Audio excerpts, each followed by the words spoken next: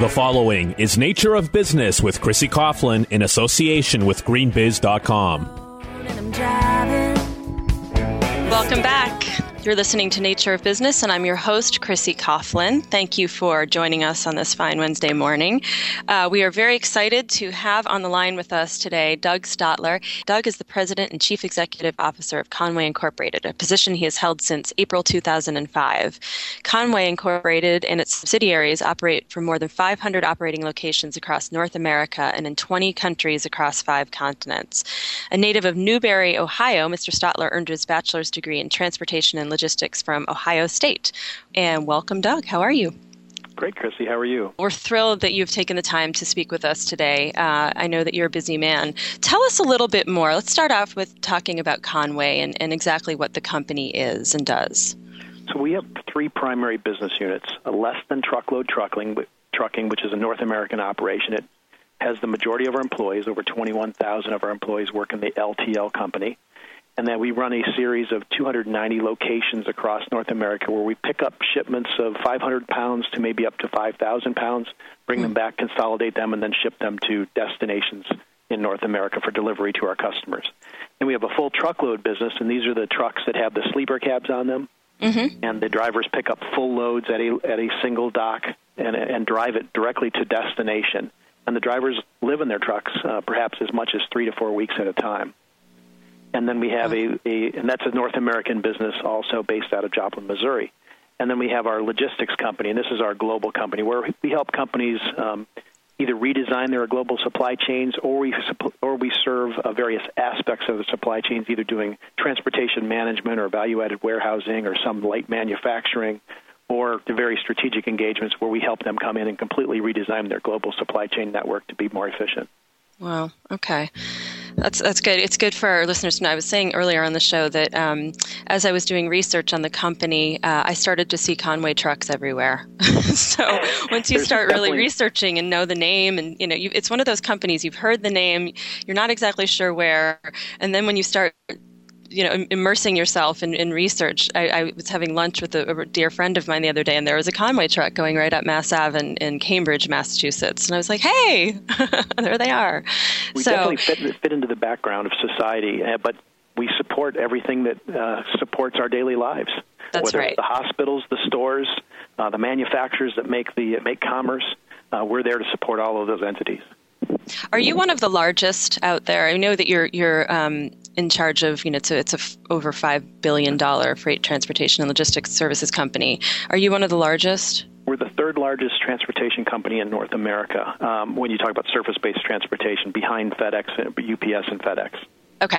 Wow. Okay. All right. So let's talk about the leadership aspect of this. You clearly have a large company and a lot of subsidiary companies as well. How do you... When you came in 2005, and I know you've been at Conway, I believe, since '85, but in different positions, when you came in as CEO, you had to set a tone of leadership. What was that? What did you do from day one, and what were your priorities? Well, early on it started, the company I inherited was I call it a bit of a dysfunctional holding company. We had multiple business units. They didn't talk to each other. Strategies were set in silos within each of the business units, and the parent company really acted more as the banker or the owner of these companies rather than really being involved in an integrated operating type of environment. And so the tone I set early on is I thought there was an awful lot of opportunities for us to extract synergies across the company, to share a common culture, to share common visions around when we set strategy that would be benefit for the whole corporation. And that was really the agenda out of the gate. And because I'd spent my whole life there at this my whole working career at this company, there were certain aspects that I had to change over time as we evolved the agenda so that we would kind of expand our horizon on things we were going to consider doing. But early on, it was just, we're going to get out of our silos, we're going to start to break these down, we're going to talk to each other, we're going to set strategy together, and we're going to work on establishing common values across all the companies. So how was that received? I mean, if you're coming in from starting at really ground zero there, how long did you feel it took before you saw some real turnaround? The interesting thing is it wasn't the rank and file employees that had any trouble grasping the concept. It was more leadership that had the trouble grasping the concept. And because we were all used to working in a certain way within our silos. And anytime anything threatened that world, that's when the walls went up and the antibodies started to attack this new stimulus. And so we really had to work hard at, over time, to getting the right leadership in place that could move this agenda forward. And it took us multiple years to make a lot of progress. We've made tremendous progress over the last two, specifically because we had the environment that the downturn in 2009 created, to some degree, created a bit of a burning platform for us, that we started to look at the world differently, and we got more aggressive about how quickly we wanted to move the ball down the field. Do you have some specific examples of how you brought people together? Did you have collaborative leadership teams you created, or are there any specific things you recall? Certainly, we did many things, but let me talk about how we brought values across the whole corporation, because I think that's something that started to become a universal area where we could all coalesce. And within the freight company, we had identified 4 core values around the company that had been with the company from the very beginning, and it was about 15 years after the company had been operational. We really felt like we needed to institutionalize the core values that we knew we run the company by, but we never clearly articulated them. And those core values are safety, integrity, commitment, and excellence. And we put a whole program around those. So when we started to look at bringing the 3 companies together and looking at it holistically, we really used those as a foundation and worked with the other companies to adopt those same core values, help identify with how their company was the same, how they could share those same core values, because they certainly behaved the same way that we did at the freight company. But along with that came a whole series of activities that we would participate in. So we created voices and values teams across all the business units. So you mentioned earlier, we have approximately 500 or so locations around the globe. And how do you get employees involved in keeping the values alive? How do you get the employees involved around recognizing employees who are living their life within the company and demonstrating the core values? And we really did that through these voices and values teams that reside at each location. It's primarily made up of our hourly associates, some supervision at the location, usually not manager level, but they're employees that are responsible for doing activities that help keep the employees engaged in the values, helping recognize and having recognition ceremonies around employees who demonstrate the core values on a regular basis, providing feedback mechanisms to management on the issues that are important to employees, and really making sure that we're recognizing employees using our employee recognition program, which starts with a basic concept of what's called a star card. And it's any employee who sees another employee behaving in conjunction with the core values, that you can do a peer-to-peer recognition. It can be up or down through the hierarchy of the management team, but it's just recognizing an employee for demonstrating the core values. That is really cool, and that also speaks to sort of accountability, too. Absolutely, and now that we do employee engagement surveys on an annual basis, it's the Voices and Values team that gets the results for that location, and in conjunction with their manager, develop the plan on how they're going to work to improve employee engagement at that location. Wow. Work on the issues that they're having that are specific to their site. Okay. Wow, that's terrific. So let's talk about the higher ambition leadership concept in general. You are one of the founding sponsors, if not the founding sponsor, for the Center for Higher Ambition Leadership, which I've spoken about prior and had Michael Beer on the show back in February. Actually, talk to us about what your role is in this organization in the center, but also, and we'll build on the whole concept of higher ambition leadership and talk a little bit more about how you were profiled in the book. Well, I think it's a terrific concept, and from the very beginning when I became CEO, our chairman really insisted that I be involved in some type of organizations that give me a peer group of other CEOs to bounce ideas off of, to be able to, if it's a new governance agenda coming down the pike, to be able to, talk to them, how are you implementing this? But just that kind of environment for me. And it wasn't until I met the CEOs that Michael Beer pulled together through the Higher Ambition conferences, that all of a sudden I start to recognize there's a group of CEOs out there who see the world very similar to the way I see the world as far as how you engage people and the role that culture has to play within an organization and how you think about talent on your team and the type of perspective of that leadership needs to play in a company. And so it really became the organization with which I found the most common on supporting the goals that we had here at Conway. And so when Michael really thought more about how do I take this to the next level, how do we start to put some structure behind the fact that there is a leadership style and a leadership philosophy around engaging employees that really isn't taught today in business schools. How do we further this agenda? And so that's really the concept behind the leadership, and I feel very strongly about this. It's something that resonates with me. It always has, and I really see that there's some very successful business models that engage employees, that are high-value companies, that have talent development systems to make sure they're developing leaders that are consistent with the core values of the company, and they're producing very good results. And it's not just financial results for shareholders that are important, but it's the relationships with the employees. It's providing the employees with a place where they feel like they're valued and that they can make great contributions and can be proud of their employer, that their employer is not just about the bottom line, but also is a responsible company from a social standpoint. The communities that we decide to set up shop in are better because we're there, because we're active in the community in both supporting philanthropy in both in-kind labor donations as well as monetary donations. Yeah, it is a fascinating center, and the book that he co-wrote was particularly compelling. And one takeaway I got from it doesn't really matter what the company is. It runs the gamut. So you have, like last week I was interviewing Doug Conant from the former CEO of Campbell's Soup. They're selling food products. You're in the transportation business, but there's common themes of leadership. Why is it so difficult? Now Doug actually said it wasn't, that he's finding more and more CEOs out there who are getting it, but the ones who don't get it, what's going on there? What's that disconnect?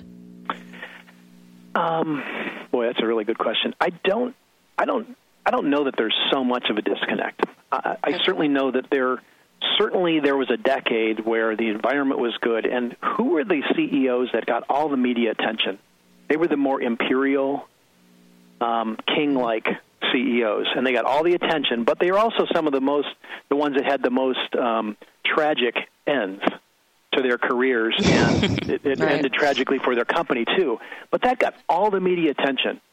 The people that I've met that really lead their companies through engaged employees or through the higher ambition companies, we really try to stay out of the limelight. We're not out there leading the flag, trying to be the face of the company. We want the actions of our company. We want our employees to get the credit and the recognition for what they accomplish. And so we really don't get much following from the media or support for the type of things because it's not very sexy what we do. This is hard work, and it's engaging employees on an employee-by-employee basis, location by location, and it's just doing the right thing.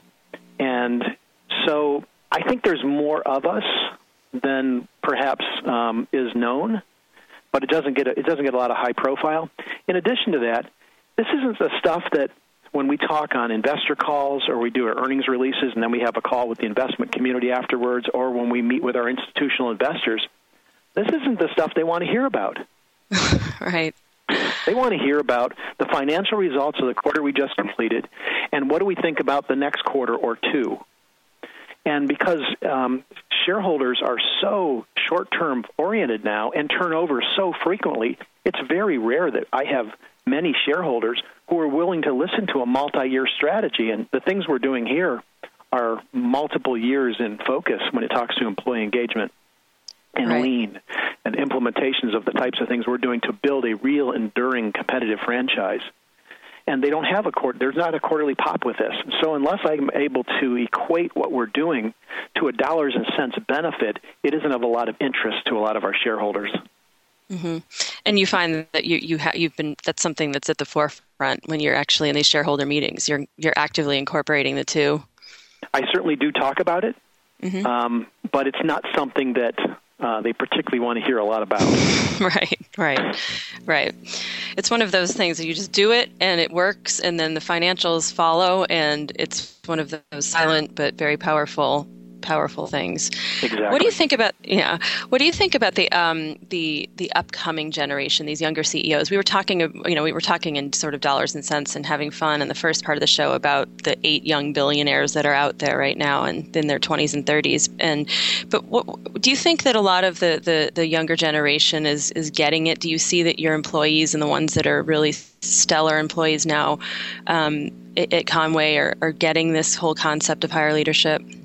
I think they certainly do here, because it's the agenda that we work here at Conway, and we reward the type of people that demonstrate these types of behaviors. And in our talent development programs, and when we do talent assessments of our up-and-coming leaders, we're looking for the types of skills, traits, personal characteristics that supports this type of leadership in our company.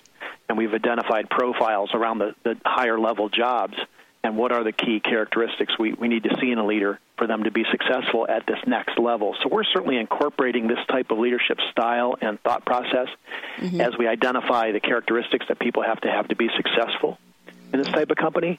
But an overarching statement on the younger generation we're bringing in, they kind of saw the carnage of the things that have happened during the last boom.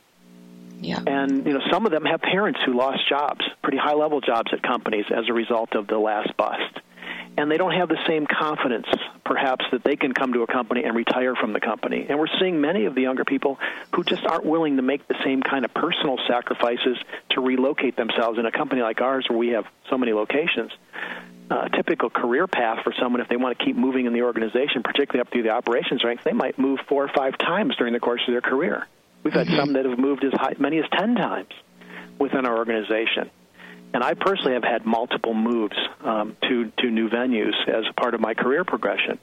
They're not willing to do that because they don't believe the company perhaps is going to be in the same configuration. They're just don't have the same kind of long-term commitment and loyalty to the company because they see how other people have been displaced by corporate America. Right. So if you put in your 25 years, you don't necessarily, it's not as predictable, sure. So I think their perspective is a little bit different than perhaps folks from my generation were. And so we're cognizant of that, but we're trying to show them that there indeed is a different way. And we certainly can't guarantee what the future is going to look like, but we believe we can incorporate an environment that's more adaptive than perhaps other companies because of how we think about employees and continuous improvement. Right. For those of you who are just joining us, we're speaking with Doug Stotlar. He is the President and Chief Executive Officer of Conway. So I'm interested, and I think it would be fun for our listeners to learn about is there anything in your personal life or what experiences have you had that has formed the way you lead at Conway? Well, I had a very good, solid family upbringing. And so there's a couple things. From the time when I started to become in positions where decisions I made started to get had potential bigger ramifications outside of just my own immediate job, and potentially could get higher visibility. I always looked at my decision-making ability and said, if my mom and dad read about this in the Wall Street Journal, would they be proud of me? So it's kind of been my litmus test. Wow, Am I doing it?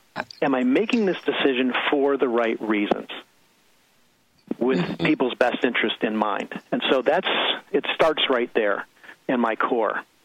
There was a point in time in my career when I started to get my whole personal life and work life out of balance. And I really focused. I was, building a career. I was very focused on my career. I'd work almost every Saturday. In 2000, our youngest daughter at the time, Lauren, she was 6.5 years old. She was had a tragedy, and she was killed. And I really had to. I was in Dallas when I got the call that she'd been killed, and flying up, I couldn't remember what the dinner we had the night before at home. I couldn't remember paying attention to the conversations. I couldn't remember even what she was eating, and it really sent a message to me about reprioritizing everything in my life and weighing things on a relative scale of importance. And from that day forward, I've made a commitment that when I'm home, I'm going to be perfectly in balance with my family, and I'm going to be there for my kids. And we're blessed to have a little boy who's 8 years old now. And when I'm home, I'm there for him. And I'm there for my older daughter and my wife. And so I've really come to the conclusion life is a whole series of relationships, whether it's work relationships, whether it's family relationships, relationships with friends outside of work, or with other organizations. And you want all those to flow together harmoniously. And just because I go home doesn't mean my values need to change. The core values we have at the company are the same the way I live my life at home. They're the same here at work. I'm not safer because I'm at work than I would be if I'm working on my tractor at home. So to me, as long as you get this all in one big journey, that makes life great. I agree. And I try to espouse that same thing to our leadership team and our employees. Wow.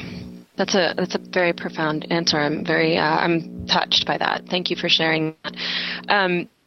If we move back to the way that you lead at work, can you tell us about? I know we've talked about how large the company is and how much responsibility you have, and I'm always interested to hear about how you actually keep the pulse on what is going on in terms of the social, environmental priorities of your employees as a CEO, and how you actually incorporate them into the mission in a way that is timely and effective.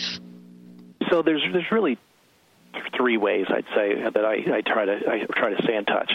One is we get regular feedback from the Voices and Values teams that I talked about. So they really are our front line of telling us up kind of what's happening in the organization real time at their locations, and that feeds up through the organization. And I get visibility to that.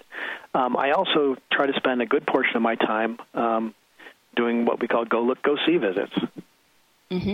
Don't just assume that everything's the way you hear it is. Go out and go talk to our employees. When you go to one of our lean locations and have the employees give us a tour, not led by management, but led by our employees who are responsible for that area of the operation, and actually go out and see. And so I just over the next several weeks, I'm going to do multiple trips throughout the North America, but also going to Asia, going to Europe. To talk to our employees and to see what they're doing in their work life, and to make sure that they're seeing the world and how we're leading the company similar to how we intend it to be. Right. And then identifying the disconnects if there are some. And then third, I talked about the fact that we had to break down silos within our company. Every one of the executives on my extended leadership team, and there's 7 of us on my executive leadership team, everyone has an enterprise role they play and that they're responsible for. So, for example, our general counsel is responsible for being the safety champion across the entire corporation. So he has a reason to be involved in all of the businesses across the portfolio and all locations around the world. So he reports out every quarter to his peers what's happening in that aspect of what he does. One of the other executives is responsible for lean and how we're managing lean across our entire portfolio.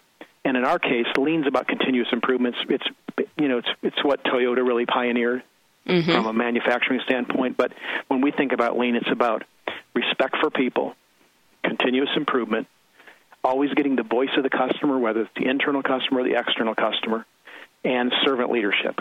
That's how we think about lean. And he's responsible for that across the corporation. So we get everybody involved outside of their silo so they have a reason to spread out and look across the whole corporation. And that becomes another virtual feedback loop for us. Wow. That's great. So tell us we have a few minutes left, and I want to talk about what some of the things that you're the most, we probably brushed upon them already, but if there are any others, what you're the most proud of so far with regard to the way that you've been leading at Conway.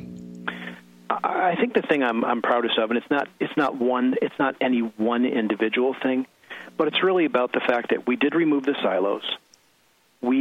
We're trying to behave in a very transparent environment. So employees know, here's what our strategy is, Here's how we're executing against it. Here's how what you do ties to the strategy, and here's why your job here is so important to us. And we're trying to do those kind of things. We've created a common culture. We share values. We share our lean principles and values across the company. And so it's all those things in total that I'm most proud of. But our work here certainly is not done. We're just, from my perspective, maybe if this is a marathon, we might have run the first 5 miles in getting to where I want the end, what I think the end state's going to look like when we get there. And we consider this a journey. You're never done. With lean, there's always something to improve, so you're always done there. Until every employee goes home safe every single day and we have no accidents or injuries in our company, we're never done with safety. So this is a journey. It's part of how we do business. It's part of how we think. It's the lens through which we look at everything. But I'm proud that we look through those lenses the way we do today.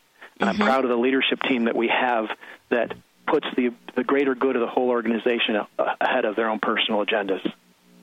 Wow. That's great. So I would like to just brush a little bit upon sustainability, and it's an interesting question given that you're a transportation company. What are you finding that it is a priority of employees? Obviously, the corporate social responsibility aspect I know is, because you even have a spot on your website about it, which was very well done. How about sustainability issues? Are employees trying to move the needle on this, and if so, how? Well, certainly our employees have been involved in I don't want to say pushing us, but encouraging us to do everything we can to be as sustainable company as we can. We recognize that we burn a lot of fossil fuel in what we do. Right. But we have recycling programs across our company. We made some decisions a few years ago to limit the speed of our fleet. So our LTL trucks are governed at 62 miles an hour, and our truckload trucks are governed at 65 miles an hour. And the reason for that is that's the fastest speed we can go to get the optimal fuel economy and still make our commitment to our customers. Mm-hmm. When we adjusted the LTL fleet, we believe that saved about 3 million gallons of diesel fuel a year. Wow. And we had a similar benefit at the truckload side. So we focus on that. We're looking at new aerodynamics for our equipment. We have safety technology on all of our trucks to try to eliminate any type of safety issues on the highway, or eliminate accidents or rollovers, those types of things. We're looking at lighter weight equipment. Where can we take steel out and insert aluminum or other things to reduce the weight? Because, again, that improves fuel economy. So there's many things we look at, but when you look at the network of the LTL companies, and every day we pick up somewhere in the neighborhood of 70 to 80 million pounds of freight, and it constitutes over 60,000 shipments, and it's all going somewhere different. How we mechanize this line haul network and how do we minimize the number of miles we have to run and the number of line haul schedules we have to run to get that freight to the destination? So we have PhDs with operations research degrees, and we've developed very complex algorithms so that we don't have to run 1 mile further than we need to be able to deliver all the goods on behalf of our customers. And the cost savings as well must be exponential from that. That's right. So we feel like we're doing the right thing for our shareholders, but we're also doing the right thing because we consider ourselves, we're not discretionary users of diesel fuel. And so we're trying to use as little of it as we possibly can, but there's been no other mode of transportation that's been able to replace what it is that we do. Right. So we're trying to do it in the most responsible way we can. Wow. Well, this has been terrific, Doug. I thank you so much for taking the time. I know that our listeners have learned a lot, and your story is incredibly compelling. So I appreciate the time and hope to meet you someday in person. Thanks, Chrissy, and thanks for taking time to learn a little bit more about Conway. Absolutely. Have a wonderful rest of your day. Thanks. You too. The proceeding has been Nature of Business with Chrissy Coughlin in association with greenbiz.com.